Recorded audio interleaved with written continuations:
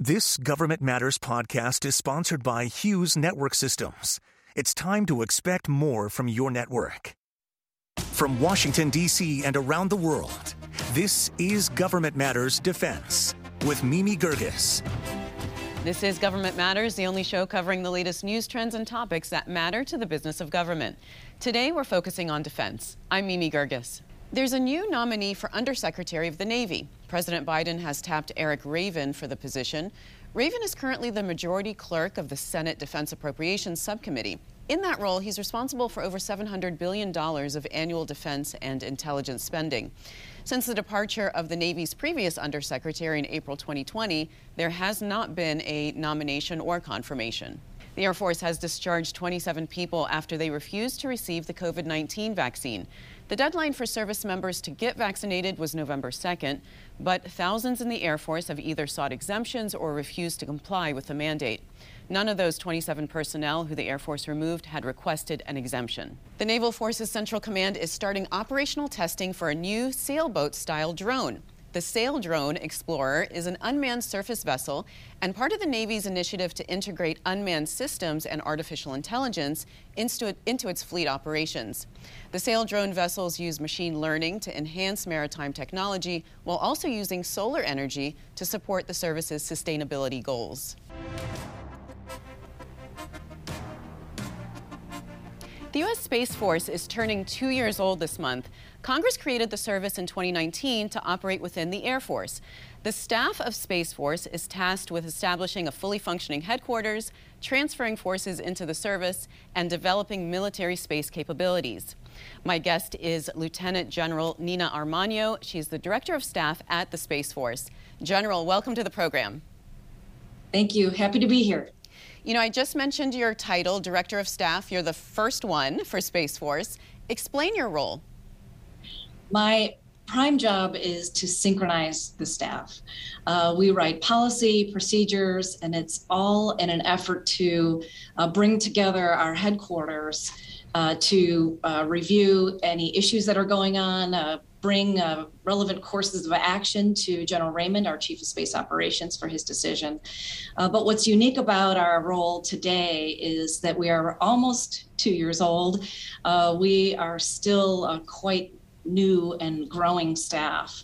And so part of what we're doing in the Director of Staff is continuing to grow the staff from hiring and placing people into the correct roles and responsibilities, and writing policy, getting business tools that'll help us all synchronize better in a more digital way. And that's a unique difference between where the Space Force is today and my other fellow directors of staff in the other services who are much more mature than 2 years old. So why create an entirely separate service for space? What's been the value added in the past 2 years? I think the value added in the United States Space Force is it's actually very clear to me. The threat in the space domain has been accelerating, and the creation of the Space Force is a recognition that the threat exists. The space domain is no longer free. No longer a domain that we can operate freely in, I should say. And we have been created to not only continue to provide exquisite capabilities from space to the joint force, to all of our brother and sister services, but also to protect and defend that domain, because actors like Russia and China are actively working to threaten that domain. How far from Earth is the Space Force's domain? Are we talking just low Earth orbit, medium Earth orbit, or beyond? We're actually our area of responsibility, and technically it's United States Space Command's area of responsibility as a combatant command. It begins about 1,000 kilometers from the Earth's surface, that is low Earth orbit. That's the home of our satellites that provide intelligence, reconnaissance, surveillance, also satellites that provide weather information, among others. That's low Earth orbit. We operate in medium Earth orbit as well, which is about 20,000 kilometers above the Earth's surface. That's the home of GPS, which everyone benefits from, their position, timing, and navigation data. And then geosynchronous orbit is about 37,000 kilometers above the Earth's surface. That's the home to our most strategic capabilities, our strategic missile warning satellites and our strategic military communication satellites. But the capabilities of, that's kind of our operating environment today. But as activities and commerce begin moving to the moon and beyond the bounds of Earth's gravity, our operating area and the area that the United States Space Force needs to organize, train, and equip our forces to operate in, that will extend beyond geosynchronous Earth orbit. You know, General, creating a new service within the Defense Department is a huge undertaking. I don't need to tell you that. And you mentioned, the challenges you're facing and continue to face with staffing. What other challenges have you faced and are currently facing? We certainly have, and I wouldn't say it's necessarily a challenge in staffing. It's just kind of part of the process. You cannot snap your fingers and put 700 people on a staff. That's just not possible. There's a hiring process, and we're in the middle of it. We have almost 300 people now on the headquarters staff here in the Pentagon, and we're on our way to about 688 people. You compare that to other offices. I know of an office in the Air Force under the Secretariat that has about 1,200 people just in one office. And our entire service in the Pentagon is only going to have 688. So the challenge is going to be, how do we remain lean, agile, and mission focused in a bureaucracy where other services can just throw people at a problem, and we're going to have to stay focused on the mission and be able to operate with agility across the staff here. That is a challenge that we're well aware of, that we are facing today, and that we're learning the tricks of the trade, if you will. We're learning what it takes to operate with agility in the Pentagon and in this bureaucracy. All right, well, General, we're going to take a quick pause right here, and then we'll come back and continue our conversation. Coming next, we continue speaking with Lieutenant General Armagno. Stay with us.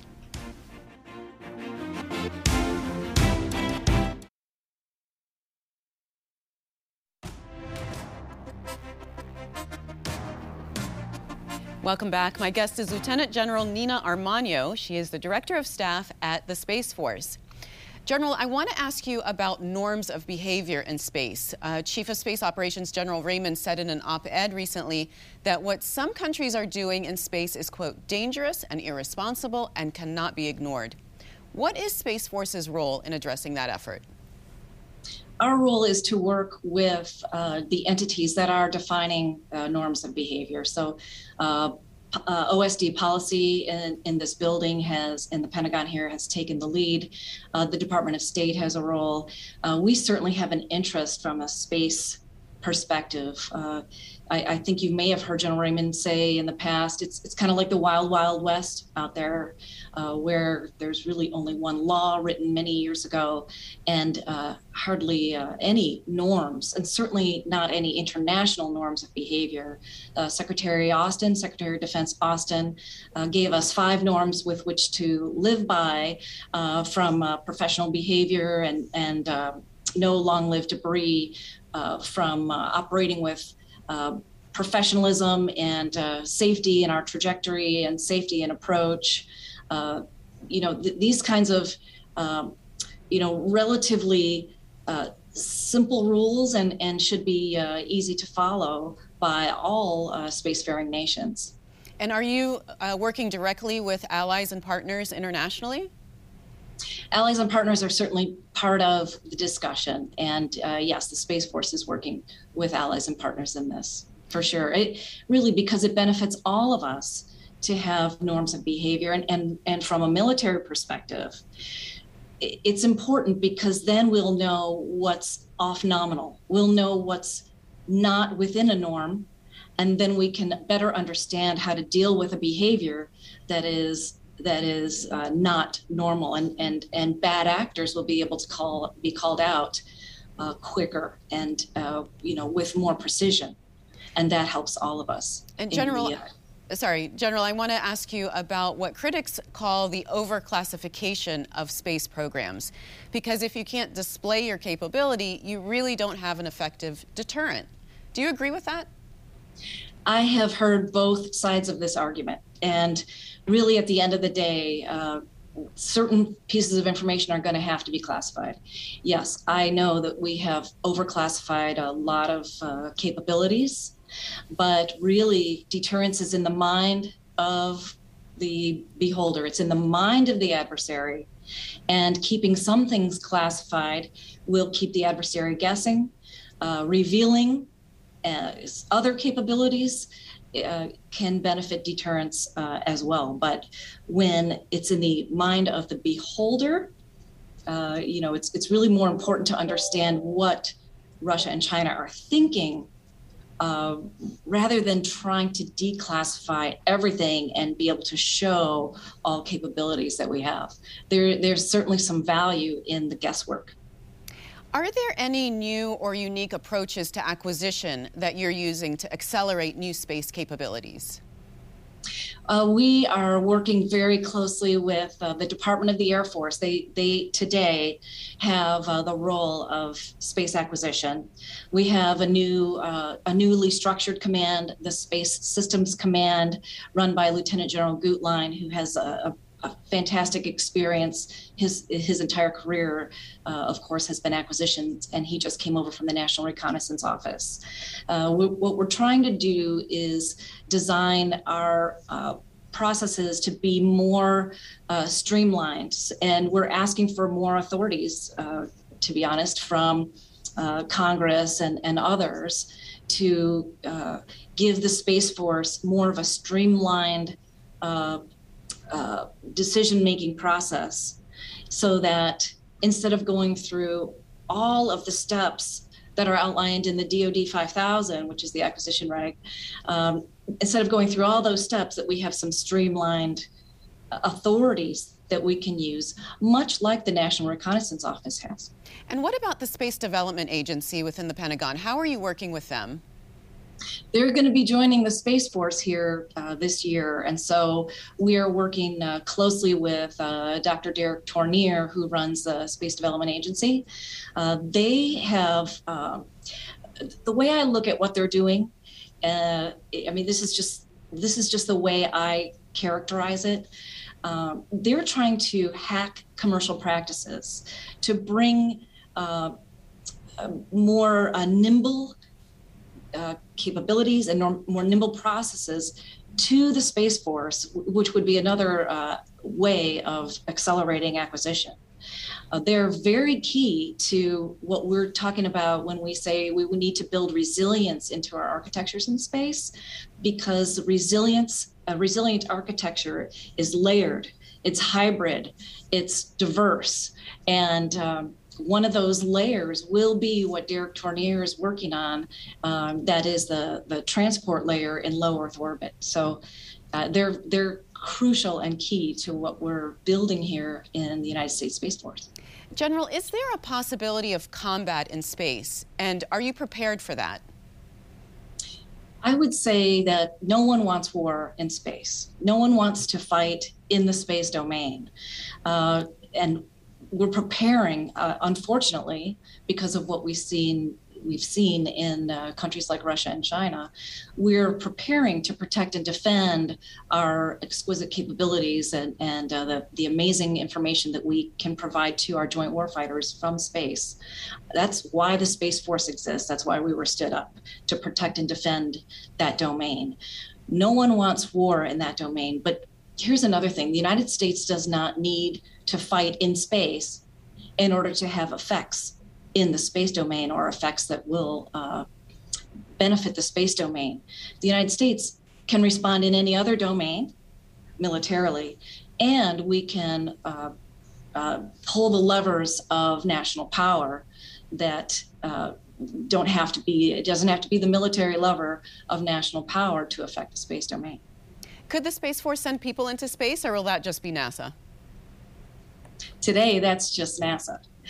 We do get this question a lot, and it's fun to think about a future that is like Star Wars.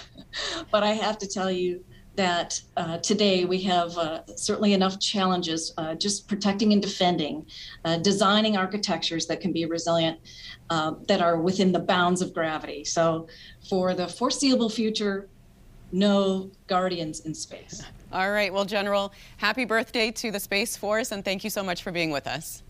Thank you. Semper Supra.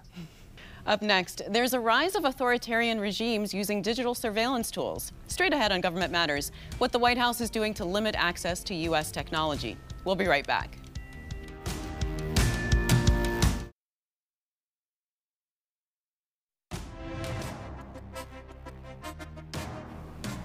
The Biden administration is concerned about the rise of digital surveillance by authoritarian regimes and is leading a global effort to clamp down on access to American technology. The effort will create a code of conduct for the U.S. and its allies to coordinate export licensing policies and increase control when technologies are exported from the U.S. Jennifer Hillman is a senior fellow for the Trade and International Political Economy at the Council on Foreign Relations. Jennifer, welcome to the program. Thank you. It's a delight to be here. So what's the real problem here that the Biden administration is trying to combat? So the issue has been that the use of all kinds of digital technology. I mean, that includes surveillance technology, censorship over the internet, the ability to use artificial intelligence to process all kinds of data is effectively being used by authoritarian regimes to surveil, repress, and manipulate their own domestic populations and foreign populations as well. So again, generally referred to as digital authoritarianism is what they're really worried about. And what's been the real impact of U.S. companies providing China or other authoritarian regimes with these technologies? I mean, can't China create their own? Well, China is creating a lot of its own technology, but again, we have to go back a little bit in time to figure out how did China become such a large producer and creator of a lot of this technology. It was done on the backs of a lot of American and other Western technology that made its way into China. Some of it legally, where companies went ahead and invested and started producing in China, and their technology then got transferred over to their joint venture partners or others in China. But a fair amount of it was either just flat out stolen and or forced to be transferred over to Chinese companies. So a lot of our technology made its way into China, and then the Chinese companies used that technology to become huge, big, very competitive, very expansionary companies. I mean, Huawei and ZTE in the telecommunications area, Hikvision in their surveillance camera area. So a lot of the Chinese companies basically were built on the backs of Western technology. Nowadays, you still have Chinese companies that are still highly reliant on a lot of the Western technology, most especially for advanced semiconductors. So there is still pockets of high tech that the Chinese cannot produce themselves. They have to rely on imports coming in from the United States, Europe, Japan, and other Asian countries. So do you think the Biden administration's plan to limit exports of American technology to China really will make a dent in China's human rights violations?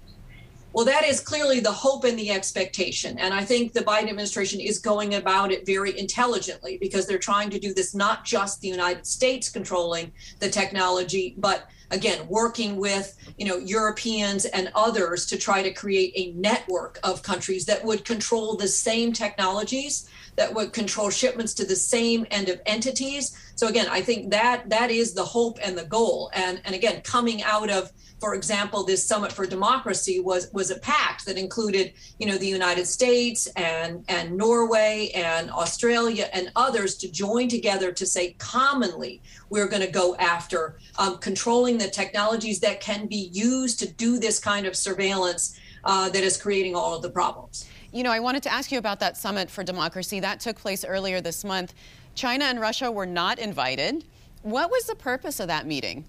Well, clearly the purpose of the summit was to do a couple of things. One was to basically bring everyone together to try to come up with a common agenda to strengthen global democracies and democratic institutions.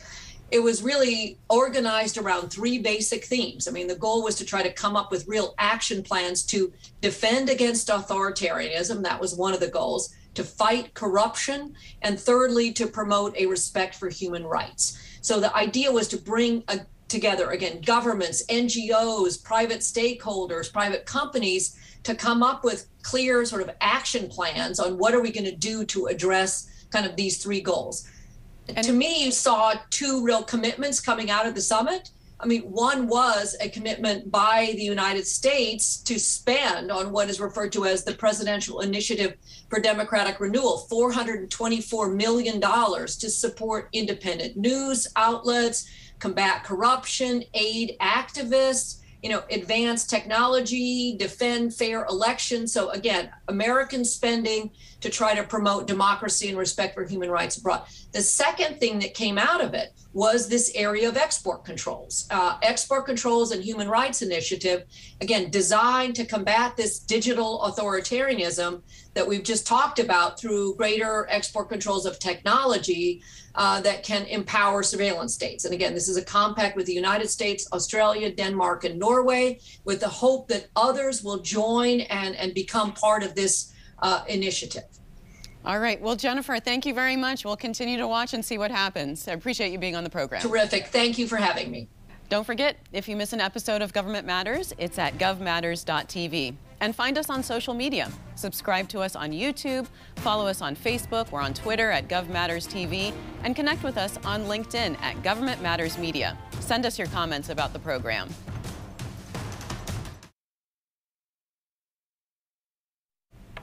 That's the latest from Washington. Join me weeknights at 8 and 10:30 on WJLA 24/7 News and Sunday mornings at 10:30 on 7 News to stay plugged in on issues that matter to the business of government. Thanks for watching. I'm Mimi Gerges.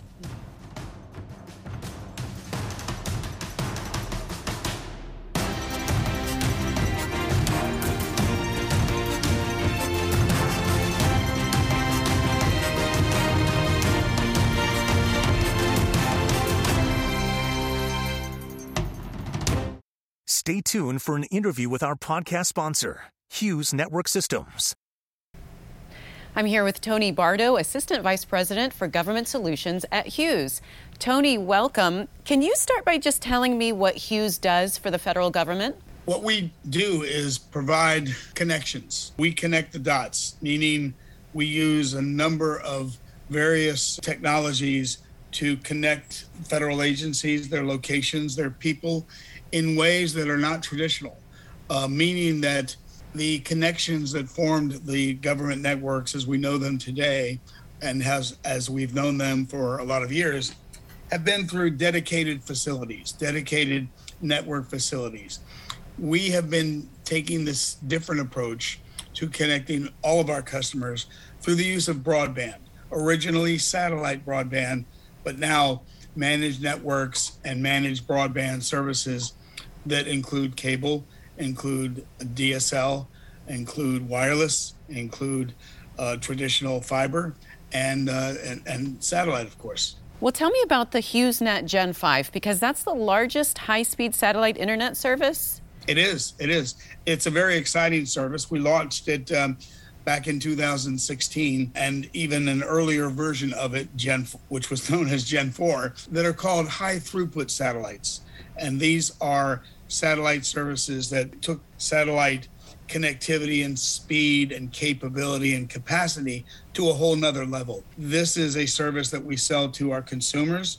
We sell it in a more robust fashion to our industry partners and customers, as well as the government. Well, tell me what you're doing for the federal government with relationship to artificial intelligence and machine learning. We use our artificial intelligence capabilities to drive innovation with respect to customer care, customer delivery, the use of understanding what our partners are capable of supplying in terms of broadband services. And we use them to sort of understand in a proactive way, in a speedy way, what could be predictive behavior of the network, and use that predictive behavior to monitor the networks and monitor the network services. It takes sort of the guesswork out of it because we use the artificial intelligence to give us more information than we would be able to get manually. And I understand, Tony, that you're also working on critical network backup and emergency connectivity for first responders.